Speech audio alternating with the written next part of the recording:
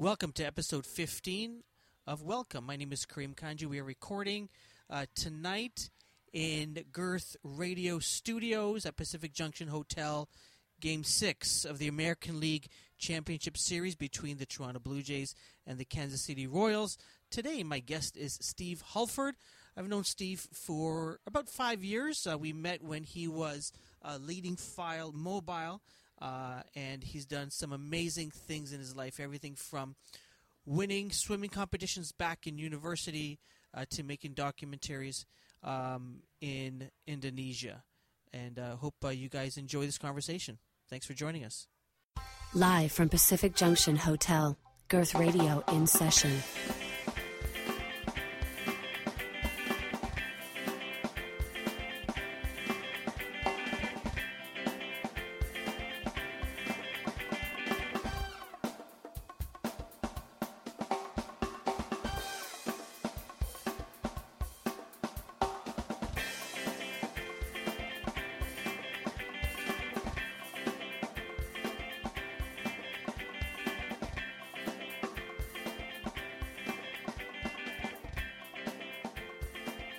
Thanks for coming in. Yeah, Appreciate pleasure. that. My pleasure. There's a lot to talk about, so we follow each other on Yeah. like Facebook and Twitter. Exactly. And I know there's two things that I don't know if passionate about, but you got opinions on, for sure. And these are I don't know which one is sort of more important, but I guess long term, probably the most important thing was the election. The election that we just had. Yes, I have some opinions on that. Your thoughts on your thoughts on, I guess, the past almost 10 years. Past 10 years in politics. Yeah, your thoughts on what's been happening in the country, politics, some of the policies and some of the, I don't know, the rhetoric, the decisions, the conversations that have been happening. That's a long period of time. So we're talking the 2005 to 2015 period. So, I mean, that's the conservative government. I think on one hand, as a businessman, during that time, I've worked on 3 different startups, sold 2 of them, shut 1 of them down, and have benefited from some of the taxes and policies of the conservative government. Yeah. The capital gains exemptions and things such as that. At the same time, And these were policies that were not in place prior? They were enhanced by the conservative government. Yeah. But I am, on the same side, I'm a socially liberal person, and I have not liked at all some of the rhetoric of the conservative government. A lot of the dialogue and discussion, the muzzling of scientists, the lack of transparency in the way they run their government, their policies, and the hypocrisy. And I've really been looking for a change for a very long time, like a lot of people. And through that same time, we've lived through the Rob Ford years here in Toronto. My. Yeah. And it's interesting. On election night, I posted something on my Facebook page. Maybe that's what you're referring to. Was in Harper's speech after losing the election, he talked about conservative values, and he kind of defined them for everybody. And I wrote down that he'd mentioned taxes and saving taxes 5 times. I remember the post of yours, yeah. He mentioned the troops, supporting the troops a couple of times, and he mentioned trade. Yeah. And I really think that the supporters of the conservative government and the way he defined their policies, it's about saving tax dollars. And I said in my post, that's not how you build a society. It's very different, isn't it? There's the one hand where someone like yourself who's built companies, and is that the same sort of approach of sort of building a country or, really building a country, I guess, right? You continually build, right? It was interesting because even with the former Mayor Ford, it was like, I've run businesses. And I've always thought that's great. And there's probably some skills, and I'm sure there are some skills that you can bring to politics. But, building a city, building a province, building a country takes more than just business know-how, right? Because Absolutely. it's sort of like, in your home, there's home economics, there's making sure that you're not living above your means, but then there's also times when you've got to say, you know what, we've got to cut a little bit here, but we've got to invest here. I got to make sure, you have children. I got to make sure that my children have the best, good shoes, but best education, so you're always sort of choosing there. And it's not always about the dollar bill, is it? No, it's not. I mean, you can't. I think even with a company, you cannot.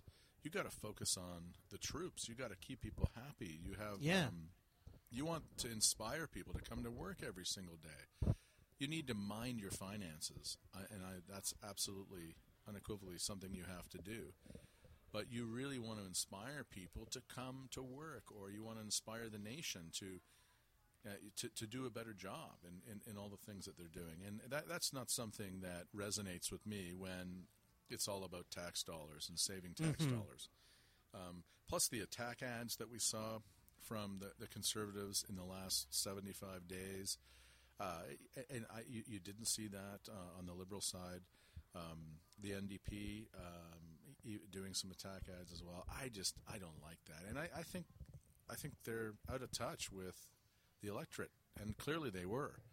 I think you got a lot of strategic voters that kind of pulled the Liberals in. Yeah. I think they got the marijuana vote as well. I mean, there's something like 28% of Canadians are pot smokers. Really? And wow. When Trudeau said he was going to legalize pot, I think that you saw a lot of people there. No, you don't hear a lot of the media talking about the marijuana vote, but these are people that maybe weren't voting, were voting for other parties, and then jumped in and interesting. Voted for I never Trudeau. thought of that as sort of a rallying point. I think it was. But yeah, I was quite happy with the outcome of the election. I think it's nice to see some of the thing we're taking the troops out of we're stopping bombing in the Middle East. He's revisiting Bill C. Is it 51? I think C-41 or 51. Yeah, I think they're going to revisit that. Yeah. There's a lot of work to be done to peel back some of that. Yeah, he's already in talks to bring in 25,000 Syrian refugees. Is that right? Yeah, Yeah. That's fantastic. It's good to see, and I think this in the last couple of months the order that he put in of around barbaric cultural practices and putting a hotline in place to report barbaric cultural practices, I felt like it was like, what country am I in? Was that a desperate move? Sort of, a lot of things seemed desperate to me. It did. He was. There is a real in the conservative group. There is a real. I think he was playing to his base, which I don't know why he needs to do that. He already has those votes. I think it was desperation. Absolutely. Yeah, it was. every day hearing ads on the radio. I'll talk to you tomorrow. This is Monday. 6 more days until the election. Or, there was that. There was the fundraiser or the party with the Fords close to the end. Yeah. That sort of seemed desperate. Maybe Stephen Harper, maybe his, 10 years ago, 5 years ago, he had a really strong team around him. A lot of those guys left. Yeah, he had a lot of senior people leave months and years before. So, maybe they're a shadow of their former self. I don't know, but it's nice to. I felt a little bit like 2008 when Obama won on Monday night. Interesting. I felt like hope won out over fear. Yeah. And that's always great. Yeah. And the Blue Jays won that night. And the Blue Jays, it was win-win. It was Blue one Jays hell of a won, night. and the latest Star Wars video movie trailer trailer came out as well. So That's I think right. it was win-win for a lot of people. It was. You talk about the Blue Jays, and before we get there, I'm hoping that the next 4 years, he's also talking about electoral change. I'm hoping that the next 4 years is a breath of fresh air, and sort of we see building rather than status quo and the same old, same old. And so far, so good. But let's sort of look and see what happens. 88 female MPs voted in. That's incredible. Yeah, absolutely. So I think it's exciting. Mm-hmm. I think it's really exciting times for Canada. I've been doing a lot of international travel this year, and Canada has a great brand. We're known around the world for a lot of the values that I think that Trudeau's been talking about. We're a peace-loving nation, hardworking, produce a lot of great culture, whether it's music, comedy. There's a great startup scene in Vancouver, Montreal, Toronto. Yeah, right here as well. Waterloo. Mm-hmm. Toronto is an exciting place, and I think I like to attribute a lot of my success to this city, Toronto. Awesome. It just the creativity in this town is unmatched. It really is. And I want to get to that. Let's talk about both of us are wearing Blue Jays shirts. That's right. Tonight is Game 6 of the American League Championship Series. We're hoping that there's a Game 7, and we're hoping that I could use my tickets to Game 1 of the World Series. Did you buy some? I bought tickets for me and my son to go. Fantastic. And I'm hoping that I could use them. Yes. That would be a great treat, I think, for him and for me. I've never been to a postseason game, so this will be exciting times. But it's exciting times in Toronto for the Blue Jays as well. Wow. Very interesting season. It began with 2 trades. Sorry, 1 trade and 1 acquisition. So we got Josh Donaldson, traded third baseman with the Oakland Athletics. That's right. And we acquired Russell Martin, free agent deal there. And things started off amazing, and then all of a sudden in March, Marcus Stroman goes to field a bunt, and what is it? Breaks his ACL, tears his ACL. That's tore right. his ACL. You forgot another trade in there because we got rid of Adam Lind. Adam Lind for Marco Estrada. That's right. Which, man, does that seem like a good deal? Yeah, it was sort of, let's get rid of this guy who's unhappy and whose mother sort of tells him his medical diagnosis. And, you're right. We do forget about that move. Would you take Lind for Estrada? I don't know. I mean, back then, I guess you would. I mean, Estrada gave up the most home runs in the major leagues last year. Yes, he did. That's right. But it was interesting. I also read somewhere that Alex Anthopoulos has been after him for 3 years. Yeah, I heard that. Yeah. So, he does it. He always gets who he wants. Even Jose Reyes, who started with the Blue Jays this year, is someone that Alex Anthopoulos had wanted for a long time. But he's not afraid to give up, what he's wanted for something better. And they got that with, I guess, on the fielding side, for sure, with Troy Tulowitzki, who's, when he's healthy, a perennial all-star. It has been such an exciting season. I was a university student in Toronto in 92, 93. As was I, yeah. And, boy, like this, it started feeling a lot like 92, 93 shortly after the All-Star break with these trades. Yeah. And they started winning. They started filling the stands down at Skydome. And it was incredible to watch. Just incredible. I have to say that it brought out the old Blue Jays fan in me. Mm-hmm. I've been following them now probably pretty close for the last 3 years. Took a little breather there for a while.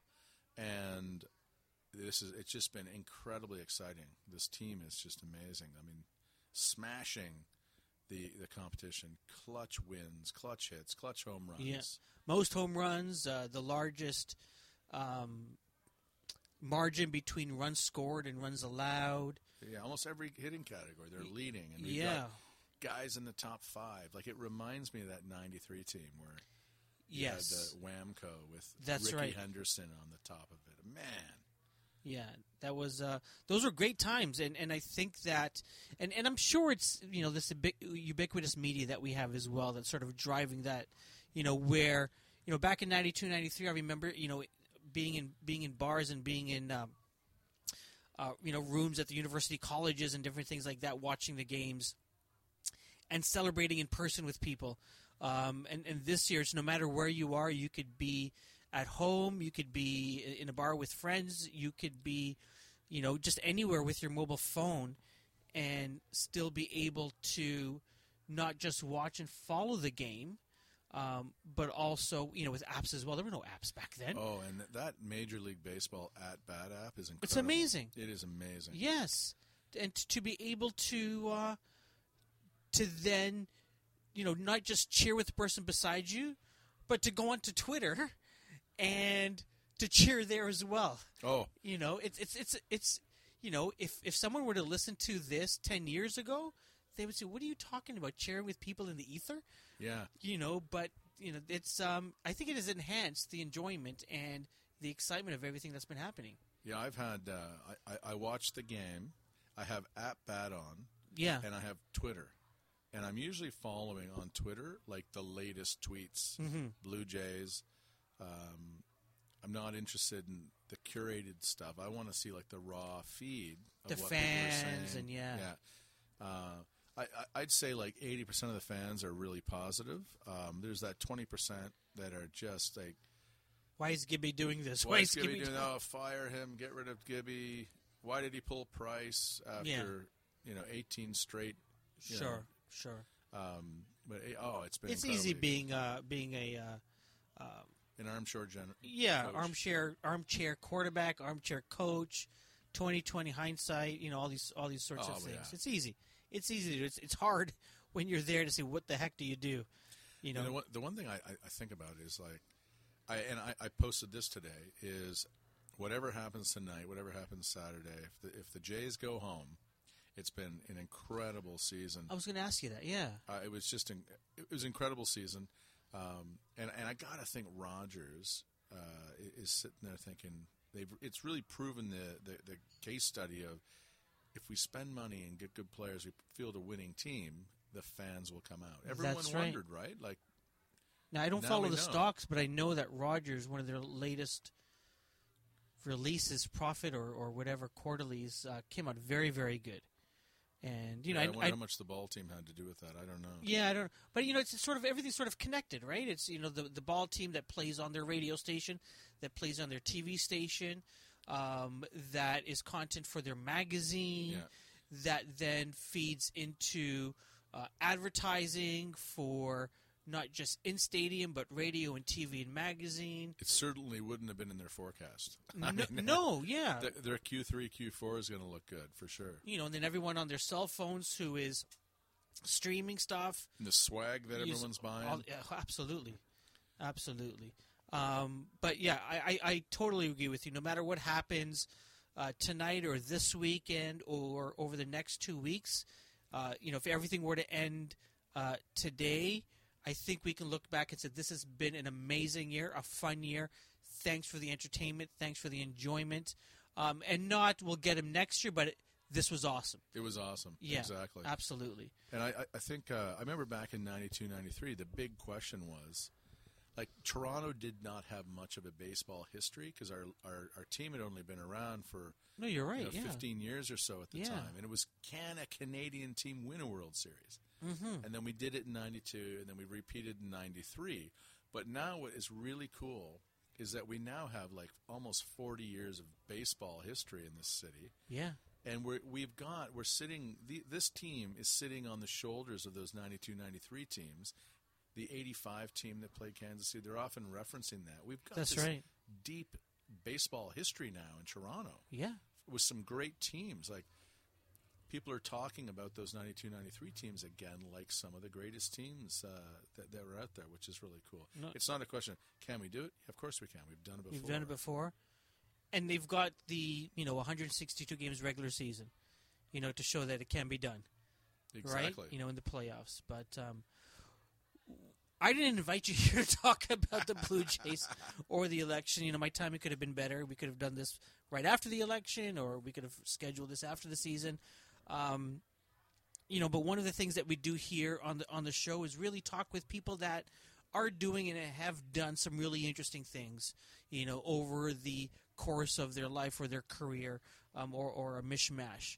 But I did. I've got a huge crack research team back at home, and you sort of started off things. I would say, not in terms of where you were born and everything, but I read somewhere that you were a very successful competitive swimmer. That's right. Yeah, talk to me about that. Like, where did that begin? Is that sort of parents putting you in swimming classes and sort of developed from there? That was about 40 pounds ago. And no, I grew up. I played all kinds of sports as a kid. Yeah. And I was a terrible student, always distracting the class. I was the kid the teacher did not want in the class. Didn't want to have. They the wanted class clown. The class clown. Yeah. They wanted to pass me to get me Just the to get- hell out of their class.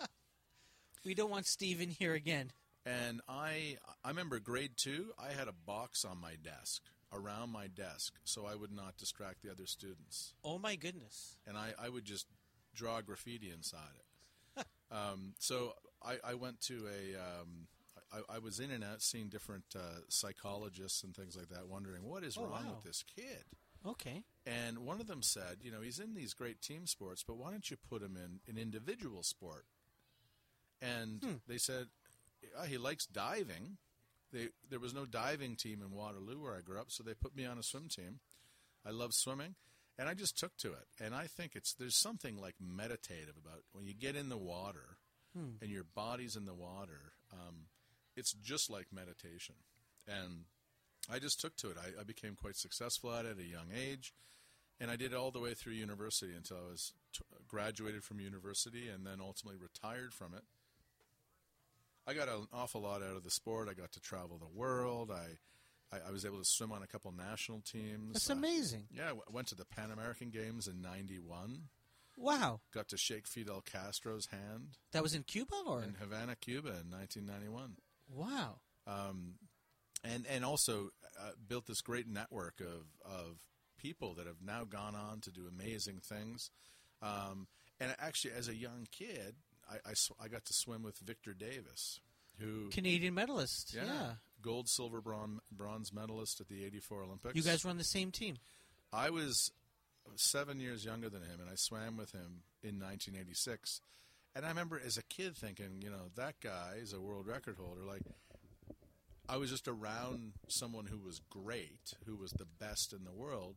And I think a bit of it rubbed off on me in that, hey, I can be great at something or be good at something. I was never great at swimming. I was good. Yeah. I got to, in university, I won a number of medals, was Athlete of the Year at the University of Toronto. And after I graduated from university, I just realized, man, if I can find something I have the same amount of passion for as swimming and apply that to whatever that is, I'll be successful. So there was no sort of question in terms of, like, was there an opportunity to continue swimming, or was that sort of in Canada at that time, that was sort of what you did until a certain point?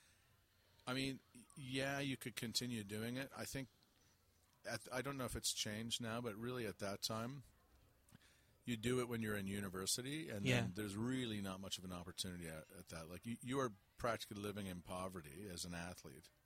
So unless some people do, they carry on doing it. For me, I was mentally done. I wanted to try something else. I was looking forward to doing all the things I never had a chance to do, because you really are focused on, keeping your body healthy and safe. And I wanted to party and see the world. Tell me about Cuba. What was it like back in '91 visiting there? Was it eye-opening? Were you sort of, in the media saying this about Cuba? And tell me a little bit about that. It was an interesting time because you remember, like, the Iron Curtain came down in '89, and apparently the Cubans had stockpiled meat for about 18 months in preparation for the Pan American Games so that the athletes could eat. Oh, wow. They went without so we could eat. Interesting. And because Russia had cut off Cuba at that time. They couldn't afford to keep them on. No, they were on their own. We've only learned since that they were really, like, left high and dry. Wow. So they built these great facilities. I remember distinctly that the Cubans all got to go to watch these events for free. And I've never seen so many people in the stands to see a swimming event. That's all changed since Michael Phelps came on the scene, but back then, Sure. we'd have 3,000-4,000 people every night watching swimming. And they would cheer, and I distinctly remember one event where the Cuban beat an American in the 200 breaststroke. Yeah. Cuban had never won a gold medal in swimming. Yeah. And they won it, and that was the night Castro was in the stands. Wow. And it was like Bautista's home Yes. run in Game 5. Yeah. It was spectacular. And athletes that won golds at the Pan Ams that year, they got an apartment at the village we were all living in. Wow. But at the same time, there was a lot of shortages on the island. So, like for example, like there were no toilet seats. The Olympic Committee that organized the Pan Am Games brought us toilet seats and bottles of water, and the Cubans all wanted our empty bottles, the plastic bottles. That was like really valuable to them. So, an amazing people. We were giving out our plastic bottles of water to them and chiclets. Yeah. The Olympic Committee gave us chiclets, gum, and we would give it out to the kids. They would love it. It was interesting because you're 90 miles from America there. Yeah. I had like an old Sony waterproof Walkman. Those yellow ones? Yeah, remember the yellow ones? Yeah. And I could pick up radio stations from Key West. Wow. Which I thought was wild. So yeah, it was really interesting. And of course, it looked run down then, and it looked like it had a great history, and it was devoid of advertising. Really, really interesting time. Mm-hmm. Where else have you sort of traveled within that sort of world of swimming? With swimming, Yeah. a lot in the Caribbean. Okay. To Europe, all over the United States, everywhere there's an airstrip in Canada, practically. Really? Okay. And that introduced me to really, I think, to traveling. My parents were always taking us places as well, so travel's been a passion of mine, and it's really something I try and do any chance I get. Wow. Now, outside of traveling, it seems that it also helped build your self-esteem in terms of, going from a kid that was told, just stop bothering people, to, somebody who is traveling the world, representing their country, and winning medals and winning Athlete of the Years. Yeah, definitely. I think it did something for my self-esteem, absolutely. And I've got my kids in sport, my wife and I, and we've got our kids in sport. And I think sport does that to people. It gives you self-esteem. It also keeps you distracted in your teenage years from Other things, getting in trouble and other things. Exactly. Yeah, we've got our son in activities and sports to keep him distracted away from the screens. Yes. The TV, the laptops. Yeah, we never had that when we were kids, no. did we? Something else to think about nowadays, isn't there? It's hard. Like I'm always trying to stop myself from looking at the bloody screens. So you were put into swimming to sort of keep you occupied, to sort of give you something to work at. How do you approach that with your kids? Why? What's the sort of impetus to get them into sports? Well, I think it's. I had such a good experience through sport. Taught you how to win, taught you how to fail, taught you how to work hard. It taught you that if you work hard, you'll succeed. All those lessons that actually really apply to life. So there was never any doubt that we put our kids in sport. It was just a question of what, and really they picked the what. Yeah. I tried lots of different sports, and I was a reasonably good baseball player. I loved baseball, and I really took to swimming and kind of ended up dropping all the others. But in my son's case, he's into soccer, he's into hockey, he wants to play baseball. My daughter's a competitive swimmer. Oh wow! Yeah, learning from Dad. Learning from Dad. Yeah, that's right. Nice. Now you're also. I wanted to touch on one other thing. You started something I don't know if it's very recent or a number of years ago, but the Toronto Island Lake Swim. Yeah, that's right. Tell me about that. Oh, that's interesting. So, I guess it was about 4 years ago at a good friend's stag party Okay. up in the Muskokas. It was like literally a bunch of guys sitting on a dock, pointing across a lake with several beers in them, saying, let's swim across there. And we were all ex-swimmers. Okay. I was going to... And I never liked swimming in a lake when I was a kid.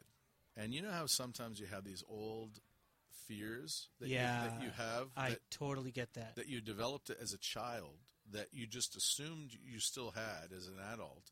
And I looked at the lake, and it's dark. The water's dark. And I remember I thought I had a fear of that. But when I dove in the water and I swam across the lake, I realized that fear is gone. Wow. The only fear I have is something happened to my wife and kids. I'm not scared of the dark or what's down there. In fact, I was even intrigued. So swimming across the lake, we said to each other, why can't we do this in Toronto? Yeah. So when we got back to Toronto, we thought, hey, let's hook up and find a place to swim. I went on Google Earth, and I found this amazing place on the south end of Toronto Island, from Wards Island to the Centre Island Pier. You could see the bottom on Google Earth. You could see that it was shallow, and there looked to be no vegetation. So my good friend of mine, Bill Poole, and I, it was September 2012, we went out to Wards Island. Yeah. It was like September 17th or something like that. I'd been out swimming the week before, and it was warm. It was like 18, 20 degrees. This day it was like 12, 13, 14. We've since learned that the lake is very fickle, and it can turn. Really? In one day, it'd be 22. The next day, it's 7. Wow. We've seen it because it's so deep, and you get a lot of wind on the surface. It just rolls the water column over. The cold water comes up, and it goes from 22 to 7 in one day. Interesting. So we swam from Wards Island to the Centre Island Pier. It's 2.2 kilometers, and we thought other people probably want to do this, and we created the Toronto Island Lake Swim to get people out in the lake swimming. The first year we did it, we had 225. Wow. Yeah, using social media, just marketing it on Facebook. The second year we had 270. The third year, 285. Yeah. We've discovered it's very dependent on the water temperatures and the air temperatures. We tapped into basically a lot of triathletes and competitive swimmers and recreational swimmers that discover they want to come out and swim in the lake. And Toronto used to actually have open water swimming in Toronto. It was a big thing from like 1900 to 1950. It was a huge sport. Like I'm talking in the 20s and 30s, the CNE would put up prize money of around $150,000, and they would have a marathon, and the prize money would go to the winner. Wow. And Foster Hewitt would be on the radio dictating this to Canada. Calling the swimming races. Calling the swimming races at the CNE. It was a big deal. Like we're talking, there's a guy named Cliff Lumsden who won a lot of these swimming races up into the 50s. His daughter, Kim Lumsden, has crossed Lake Ontario a couple times. He made probably the equivalent of like $500,000 to $1 million doing swimming. Wow. And they would have crowds of 300,000 people on the breakwater when they finished their race. So we kind of tapped into that. Like this used to be a big deal. The lake got polluted. Sure. It's not as That's polluted anymore. We partnered up with a great organization called Waterkeepers.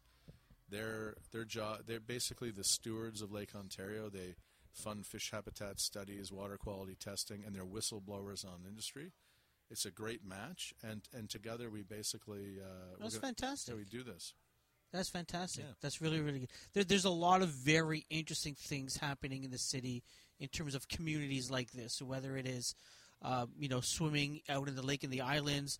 Last weekend I was at Morningside Park. They had the salmon run there, and there was over 1,000 people. Wow.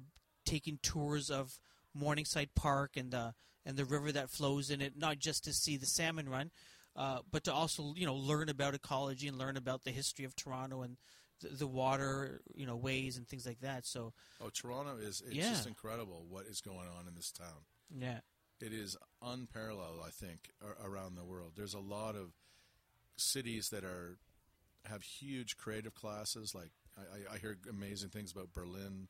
You can see it in London. You can see it in New York. But I think what's going on in Toronto is really quite special. Yeah, and I think you and I met a number of years ago. Yeah, that's right. As a result of your work in the quote unquote creative class, I guess you would call it. When we had met, you were doing some work with a company called File Mobile. User-generated content and helping online publishers to crowdsource, this content and really building an engine for them to be able to do that. But even, before that, I guess if we were to talk about your life after swimming and after school, started off at Big Blue. Is that correct, at IBM? Yeah, I started actually, right after school, I went out and made a documentary film in Indonesia. Yes, that's right. That's what I did. Yeah. Talk to me. I remember reading that. Yeah. And you sold it to a Canadian and a U.S. That's right. We sold it to the Travel Channel, the Outdoor Life Network. The same guy, Bill Poole, I'm doing the open water swim race with, was one of the guys. Okay. Greg Prince, another guy who was an investor in File Mobile. Catherine McKenna, who was just voted MP in Ottawa Centre. Oh, wow. Was also in that group. So the four of us backpacked from Jakarta to Flores, almost to Timor, and we basically just recorded our experiences we had along the way on the best gear we could buy at the time. Did you guys know, hey, let's make a quote-unquote documentary, or was it like, let's go and travel and just film it anyway? No, the plan was always to make a documentary. Okay. Yeah. The plan was to make a documentary and backpack through that part of Indonesia. And we called it 60 Days in Indonesia. Yeah. And then the series was going to be called Real Travels. My original idea was I wanted to get paid to travel the world. And we all want that, don't we? Yeah, that's what I wanted to do. I came out of school, I'm like, I want to get paid to travel the world. I failed miserably at that. Okay. Although this year you've done some stuff I've been told. This year I've been paid to travel the world. So when we finished that documentary, IBM actually hired me, and then let's get back to the documentary. That's because I remember when we had met. I just put it on YouTube actually about 3 or 4 months ago. The Indonesia movie. Yeah. Okay. It looks quite dated now. Like it's 20 years old, and it looks 40 Will we years recognize old. You? You won't recognize me, but you look at the '93 Blue Jays clip of Carter hitting the home run, and you look at it, and you're like, "What? That looks like it looks like a video of the Wright brothers." It looks weird, eh? Their uniforms were strange. But you look at the resolution of the picture, the square, ugly green carpet that they played on. you can't even make the ball out traveling, and it's like, wow. But they were so awesome. But anyways, how was that experience in Indonesia? It was it's kind of a cliche. I say I went there. I had backpacked for 7 months through Asia, and then met up with these guys, and we made the documentary in Indonesia. It was the hardest thing I've ever done. Really? I would put it up there with running these startups with my partners and selling them. It was hard. Like, you were every day. We had different roles. The four of us. We weren't sure what we were doing. It's kind of like Heart of Darkness. Like, we never had an ending. We didn't know how this thing was going to end. We just kept going, and we had some crazy experience that was never caught on film that I wish we had, but we were under so much stress that we just couldn't record. At one point... was it like stress between all of you? Like fighting? Yeah. Oh, we were fighting at times. Yeah. Generally, we all got along. But, you put 4 people... After 60 days. 4 people back, in 60 days around Indonesia. One time we were traveling from Flores back to Bali, and it was like about a 3-day journey. And we had buses from one island to the next. And we discovered that our ending, which was the multicolored lakes of Kelimutu, our ending had been recorded over. We recorded over our ending. My goodness. And we discovered that on a bus ride somewhere around Sumbawa, and I remember Indonesians didn't travel very well on buses. So you get them on a bus, and they'd be just throwing up everywhere. So there's hours Really? of this, and then it's hot, everyone's throwing up, and then we've discovered we recorded over, and I think I tried to strangle Greg Prince, my good friend who recorded it. And and then when we got to Lombok, all our bags came off the bus with one missing. And this bag had 40 hours of recorded tape. Oh, my goodness. We recorded like 100 hours. We recorded everything. This bag didn't come off. It had our underwater camera housing. It had 40 hours of tape and some running shoes, and it didn't come off the bus. We were in this busy bus station in Chaknagara, Lombok, and Bill literally started strangling the interpreter that was telling us that the bag had been taken off 2 islands east to put a bag of rice on, and that it was going to come tomorrow. And we had got to learn that, an agitated Westerner in Indonesia would just be placated by someone telling them what you wanted to hear. And that was what was going on at the bus station that day. And we thought, there's no way we're going to ever see that bag again. We thought the whole thing's over. We're done. And we came back the next day, and there's the bag. Oh, my goodness. Yeah. And they're such amazing people, the Indonesians. They nothing was taken, and there it was. We had lots of moments like that all the time. It just try you. And then, of course, we got back to Toronto, edited the whole thing together, and then tried to sell it. And you did? We did. Yeah, we sold it. It took 3 years to sell it. Okay. Yeah. I guess you had to edit it and put everything together, right? We had it done. We actually had, back then, do you remember movie television? Yes. We had a release party, January 1996. Movie television came out, and it was part of their show, and nothing happened. Oh, my. We took it to people to try and sell the series idea, and they're like, what did you shoot it on? We said, High 8. They said, we can't put High 8 on television. And obviously now, that was like early reality TV, right? Yeah. User-generated TV. No surprise I wound up doing user-generated content. People wouldn't air it. But then by 1999, we had much more experience in the TV business, and we knew people, and we managed to sell it to Dave Purdy, now of Rogers, was running the Outdoor Life Network. That name is very familiar, yeah. Yeah, he's a senior vice president over at Rogers today, and he purchased it for Outdoor Life Network and put it on television, and we sold it to the Travel Channel in the States through a distributor here in Toronto. Nice. Yeah, it was fun. Now, you also, did you do something similar to that in Jamaica? No. Like, did you I remember chatting with you, but you filming something or something? You're talking, I think, about a trip I took to Jamaica in 2010 with a bunch of guys. It was our 40th birthday, and we met Brother Lion in the jungles of Reach Falls. Okay. Yeah, I think that's what you're talking Yeah. about. Yeah. But no sort of filming or recording of that. Well, there was a recording, actually. It was a kind of a cool experience. You have these experiences all the time when you're traveling. You meet interesting people. And we'd been in a place called Reach Falls on the east coast of Jamaica. If Reach Falls was near Kingston or near Montego Bay, it would be a lot like Dunn's River Falls. Okay. And ruined, right? Oh, It'd be too full many people. of tourists. Yeah. It'd be very touristy.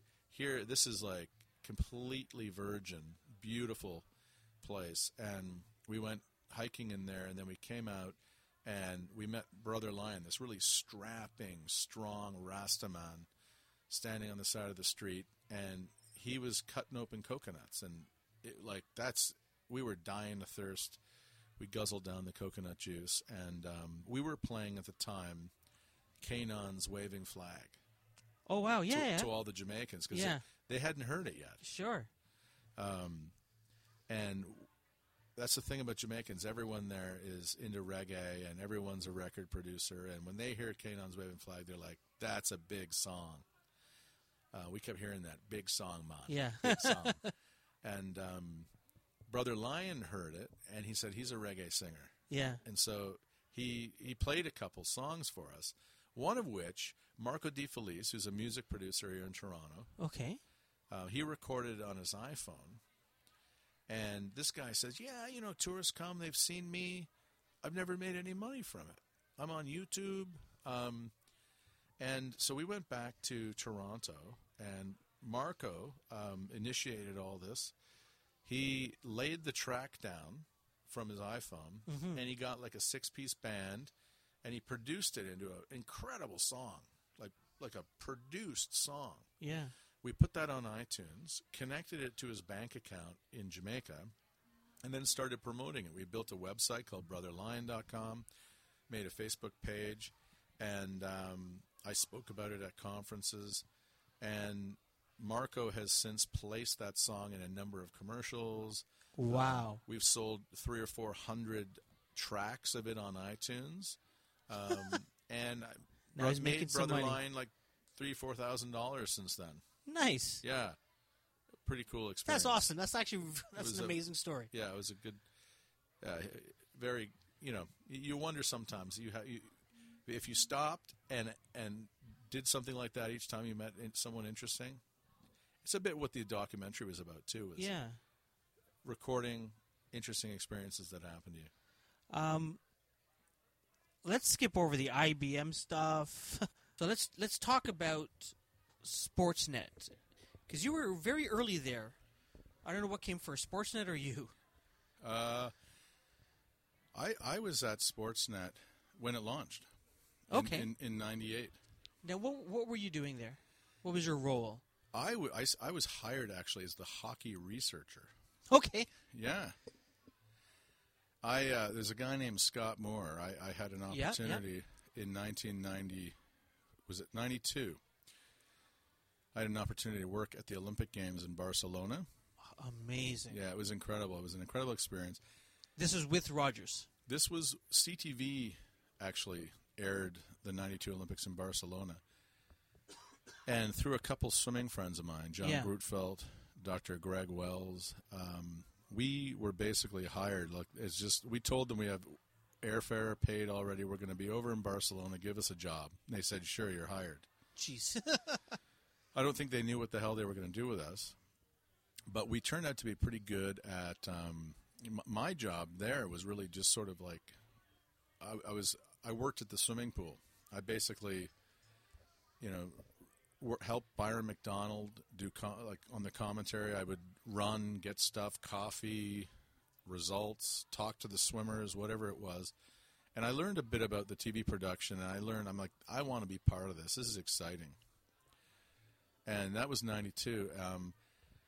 Scott Moore, who was the producer of the 92 Olympics, got me some jobs in 94, making baseball highlights at TSN. And when they started up Sportsnet, I was actually working at IBM and wanted to get out of IBM and was going to reach out to Scott Moore. And funny enough, I was at like a grocery store up in the Muskokas somewhere. And we were picking up groceries for a boys' weekend at a cottage, and I turn around, there's Scott Moore and Dean Bender. Those two guys still work together.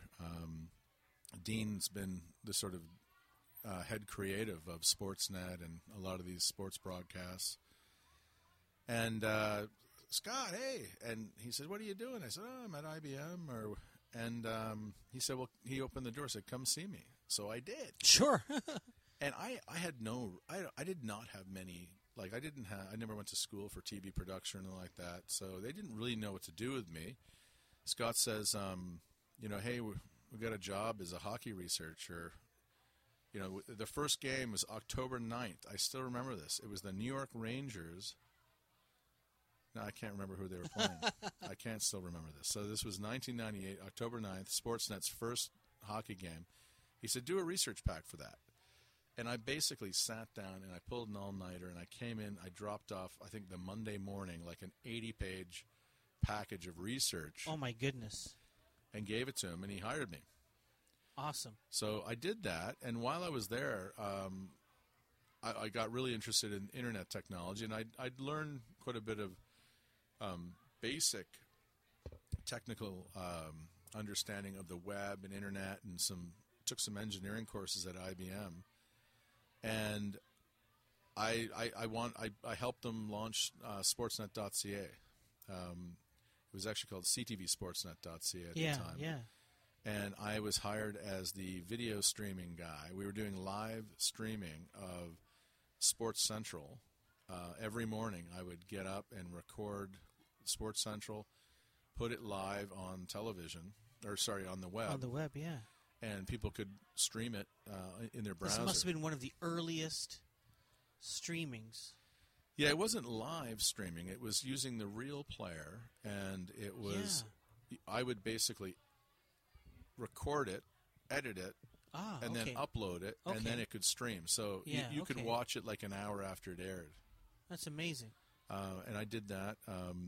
What was interesting about that, too, was we were working with a company that helped build that website called Digital Renaissance. They later became Extend Media down in Liberty Village. And they actually found an opportunity to package up sports highlights into an interface that allowed you to build a playlist of videos and play it back. So you could say, hey, I want to watch the Blue Jays highlight, I want to watch the Mets highlight, I want to watch the Raptors, and you'd sit and watch these 3 videos. So I was transcoding all those videos and uploading them into this interface for the Intel Web Outfitter service. And Intel was paying Sportsnet for that. You know, fast forward, I had a week off, and it was 1999.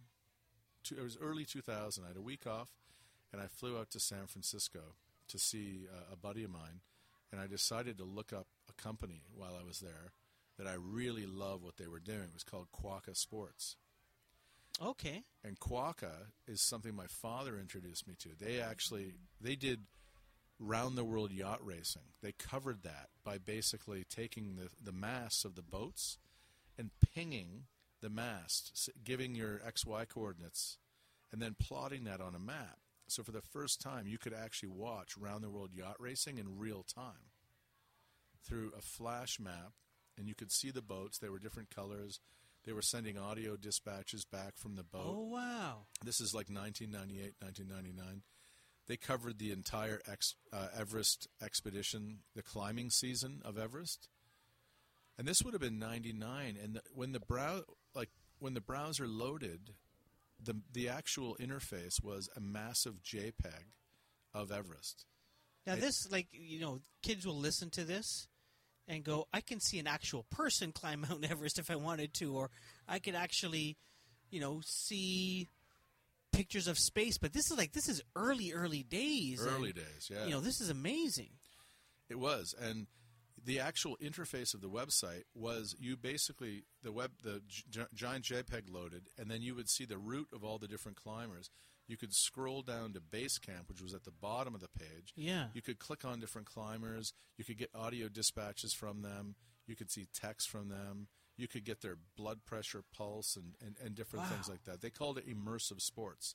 Yeah. And then they started doing that for NBCOlympics.com. And this is Quokka.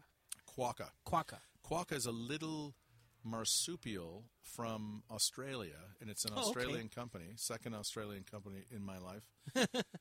This was the first, and they were doing some amazing stuff. They were aggregating and buying up these companies. This was a company that probably had like a $300 or $400 million market cap. Of course, it all came unraveling and went belly up. But I still think what Quokka was doing at the time, like, the work they did was on the back of the Flash 4 box. Like they were on the cutting edge of stuff. It was amazing to be part of that in San Francisco. I got hired because they were looking for someone to take all their digital assets, package it up for the Intel Web Outfitter service. Okay. Which is exactly what I was doing at Sportsnet. Yeah. And you sort of saw this as here's sort of some bleeding edge technology. Yeah. And I remember I came back from my holiday, and my parents said, "What'd you think of San Francisco?" I said, "Well, it's great. I'm going to enjoy living there." And then I think I almost tripled my salary, like if you did the conversion in Canadian dollars. And I moved out there. Never made any money off the dot-com riches, but I met my wife. There you go. Yeah. Something good always comes out of it. Now, how did you've also done some stuff in fantasy sports, both, and I think starting off with Bell. Is that right? It started off with actually. Or was that after Bell? I was working for TSN, Mm-hmm. and I'm trying to think who we were owned by at the time. Yes, it was CTV. Okay. CTV and Bell owned TSN and all the sports properties. This was back in the Bell. It was called. I was working for Bell Globe Media. Ah. Bell Globe Media owned. They own Globe and Mail, Yeah. the newspaper. They owned CTV and all of its assets, and TSN. And I got hired to do run the Sports Network's website and all their sports properties, which included RDS in Quebec. In yeah. Quebec. And I was able to basically update those websites, add inventory to it, and we started doing fantasy sports. And fantasy sports did very, very well. We had a great sponsor in Molson Coors. And with those, we were doing pay-to-play games. Okay. We were doing sponsored games. Yeah. We started to see some good traction on the pay-to-play games. And then there was a bit of a corporate coup. They split up. They shut down Bell Globe Media Interactive, got rid of all the executives, of which I was one of them, and they took those properties back to the TV owners. Okay. So I found myself out of work. I had a 5-month severance package, and about a week before I had left Bell Globe Media, Molson sat down with me and shared some research with me that said heavy beer drinkers are fantasy sports players, and we want to really own that market. Yeah. So I actually really lobbied hard to keep fantasy sports with TSN, but they axed it. So I thought, that's my opportunity. And I partnered with a friend of mine, and we approached Molson. We said, we got 60 days till the NHL season starts. Let's create a fantasy sports business. What I realized at TSN was, if they ever sponsored TSN only in RDS, they'd only still have 25% market share. But Molson was buying advertising for fantasy sports on Sportsnet, TSN, RDS, Everywhere. Canada.com. They could get 80-90% market share. So we created Molson's first company since Beaver Lumber. Beaver Lumber was a Molson company? It was a Molson company, yeah. The things you learn. Yeah. And that launched in 2003, 2004. And then we started building out CFL. We built out Major League Baseball and a couple other sports.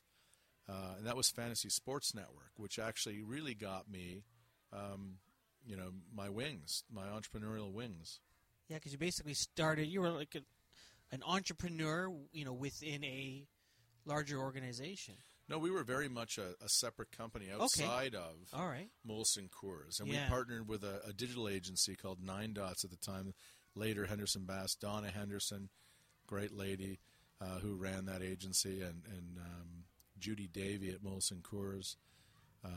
And we ran Fantasy Sports Network until 2008 when we ultimately shut it down. But one of the last things we did before we shut it down, we had the trademark name FSN, and we were ahead of Fox Sports Network. Okay. We filed that earlier, and we encouraged Molson to send a cease and desist letter to Fox Sports Network. Sure. And they did on Molson letterhead, saying, stop using our trademark name FSN. And they gave Molson quite a bit of money to go away. And then we shut Fantasy Sports Network down. And hopefully some of that flowed back to you. I think it actually paid off the company's debt. Okay. Yeah, we came out of it even, so I think we felt like that was a win. That was a win. Yeah. That is awesome. That is awesome. And when we did meet, I've sort of referenced us meeting. You were heading up File Mobile. That's right. And I guess this starts after, maybe not soon after, but after Fantasy Sports Network. And this was really a company that, and correct me if I'm not explaining this correctly, but sort of powered the ability for online publishers to utilize user-generated content. That's correct. Yeah. Yeah. How Absolutely. did this start? Well, this was there was the hockey strike of 0405. Yeah. And we had the fantasy sports business. My business partner and I also bought another fantasy sports company called Pool Expert. Mortgaged our houses, bought this, and then so I had 3 internet companies going that we were managing. But it was 0405. There was the hockey strike. Not much was going on, and I started researching a lot of the technology that was out there, and it was the emergence of Web 2.0. And there was a site that really inspired me, which was Flickr. Yes. And I wanted to build the video Flickr. Yeah. This was pre-YouTube, and I found these young guys in Amsterdam, and they had all the pieces. I was actually judging. I was a judge in Flash in the Can, which is now FITC. FITC, that's right. I was judging it, and I saw this amazing work of this group called Colab out of Amsterdam, and they had all the pieces for what I wanted to do, which was be able to upload videos, transcode them, and then play them back and be able to see them. Because at the time, if you remember, people emailed you videos, you had to have 3 different players installed: QuickTime, Real Player, Windows. By putting it all in Flash in a browser, that problem went away. And I wanted to be able to share it with family and friends and put it on a blog. So I sat down I with some friends of mine, and we produced some software specs, found this team in Amsterdam, built the early prototype of FileMobile.com. And our office, which we were using for fantasy sports down in Liberty Village, was really kind of a creative hub at the time. I drew in a lot of friends, and we were constantly looking at some of this technology. Got in a business partner of mine named Chris Becker. Great guy, lives in New York now and does consulting. He became our CEO. My business partner on the fantasy sports side, Ron Watson, we got together, pooled our cash together, and got the first beta out the door in February or March of 2006. And that was called FileMobile.com. It was very much a consumer play. You could get a gigabyte of storage, upload photos and videos, share them, family and friends. And we started showing it to Fantasy Sports Network customers and Pool Expert customers. And saying, Nice. like the Chum was our first client on FileMobile. Okay. What they saw in FileMobile.com was a way to, if we could white label it, they could use it to license it and gather user-generated content from their audience and put it on television and on their websites. So our first project was actually to power the screens at a Virgin festival on Toronto Island. And The Music Fest. yeah, the Music Fest. Yeah. They could upload them on their browser or on their phone, and we did a bunch of early prototypes and projects for North by Northeast, the music festival.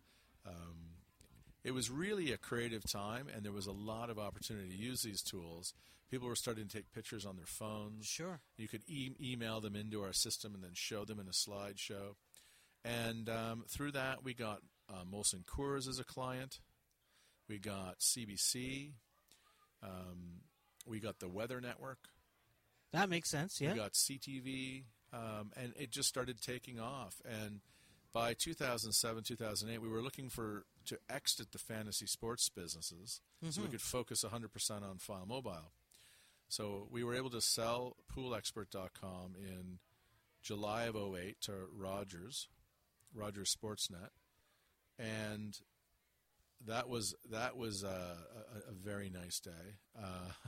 And we were able to shut down Fantasy Sports Network and focus by end of 2009, end of 2008, 100% on FileMobile.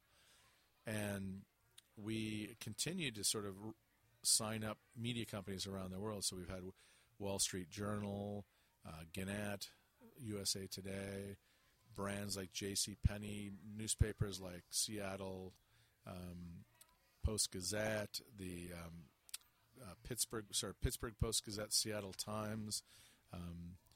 We've had CTV, CBC, Global in Britain, ITV, Scottish Television, Swiss Television, just a variety of different companies in Australia, Network 10, that have licensed this software and then used it to gather, curate, and organize user-generated content. And we managed to build that business up to as high as 18 employees at its peak, and then ultimately sold that to Newzulu in February of this year. Yes. Tell me about the process of selling File Mobile. Was it something that you were looking to do? You wanted to get out? Was there an offer that was too good? What was that process about? Tell me about that. Well, we had we knew that the business needed capital. This type of software platform is the sort of thing that needed capital, and we had a long discussion with our board. It was either raise money or sell, and the board ultimately decided they wanted to sell. At the same time, we were also going to ramp up sales, so we actually got a loan from the Business Development Bank of Canada. We wanted to accelerate sales and at the same time try and sell the business. And around that same time, my partner and I were contacted on LinkedIn by a man by the name of Alex Hartman, and he met my business partner and decided to come to Toronto. It turns out Alex had bought a business called CitizenSide. He'd bought it out of bankruptcy court in France. And CitizenSide was a lot like File Mobile in that it took user-generated content, but it was a content play. They would get content from their audience of 150,000 citizen journalists. Wow. And they had an editorial team, and they would send out news calls to their audience saying, we're looking for photos of this subject or videos of this subject, and then they would send the content back. They would sell it to the press organizations. Okay. So AFP in France, like CP in Canada, would then distribute it and sell it to all the newspapers and TV networks around France and Europe, for that matter. He actually, turns out, we had won this business with Network 10 in Australia. And unbeknownst to us, we were competing with CitizenSide. Okay. And Alex Hartman he's a very well-known figure in Australian tech circles. He knew a lot of the players in these media companies, and that the business was his in the bag. Because who are these people? Yeah, and he lost it to us. And to Alex's credit, he thought our technology was better than theirs, and in particular, we're able to put our software platform anywhere there's an Amazon instance. We put it in Australia for Network 10 because they didn't want to upload big files back to America. Sure. And he ended up coming to see us. And I remember that meeting. He came into our office, literally walked into our office in May, and kind of it seemed like a partnering type conversation. But by the end of it, he said, look, I'm going to give you guys an offer. We then got our investment banker to see if we could round up a couple others. We talked to a couple other companies. We had 2 other interested parties. And over the course of 3 or 4 months and 2 or 3 different offers, we had a letter of intent signed early September with Newzulu. We loved their vision. They were going to take this software we'd built and empower this media company called Newzulu. And it was a global company, going to keep all the troops we had in Toronto. It seemed like it really was a great deal for us. It was 100% cash up front. And we signed a deal October 22nd. And ultimately the deal was completed February 6th of 2015. And ever since, I've been working as the chief technology evangelist at Newzulu. Traveling the world. Just like you did when you were swimming back in university. That's right, although a little farther afield. A little, yeah. And maybe with a suit on this time. Exactly. Well, I had a suit on then. Yeah. Swimsuit. That's right. If there was, one piece of advice that you could sort of give to somebody, whether somebody's already an entrepreneur or somebody who's just starting off or somebody who's graduating, what would it be? If there's just one sort of nugget you'd want to leave. Yeah, I think it would be that it was something I realized when I was growing up, I always had adults tell me when I was swimming, "Oh, you're so fortunate that you're doing this. It's going to really help you when you're an adult." And I remember thinking, "What the hell does that mean?" But at the same time, people would say, "Well, what are you going to do with swimming? Like, you're going to be a phys ed teacher?" Yeah. And it just kind of occurred to me after I graduated from university that if I worked as hard at something or found a passion I had, Yeah. and worked really, really hard, because that's all swimming was a passion, and I worked really hard, and I was successful. I needed to go and find that passion, and that's what my 20s was about, was trying to find a passion. Ultimately, I found that passion in digital technology. That's awesome. I'm glad that came around. I'm glad the internet came around, because I don't know what the hell I'd be doing. I've got a geography history degree. You'd be traveling. I'd be traveling. You'd be traveling. Steve, thanks a lot, man. Thank for coming. you. Really appreciate it. I enjoyed chatting with you, man. Yeah, look forward to some of your more travels. We'll talk to you soon. Sounds good. Thanks.